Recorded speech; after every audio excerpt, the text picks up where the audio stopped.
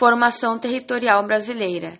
Tratado de Tordesilhas, de 1494. Portugal queria garantir a navegação, rotas marítimas. Ficaram no litoral para Portugal proteger o território. No Tratado de Madrid, aumento do território. Pecuária introduzida pelos europeus, atividade para demandas pontuais. Missões jesuíticas, escravização indígena, colonos versus jesuítas, missões jesuísticas. A coroa intervém, o trabalho é penitência. Índios se convertem voluntariamente. Ocupação amazônica, Espanha e França, Holanda, fortes militares, busca por especiarias dos desbravadores.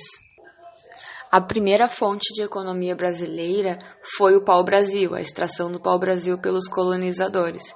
A segunda foi a cana-de-açúcar no Nordeste. Após isso, tivemos o ciclo do ouro em Minas Gerais.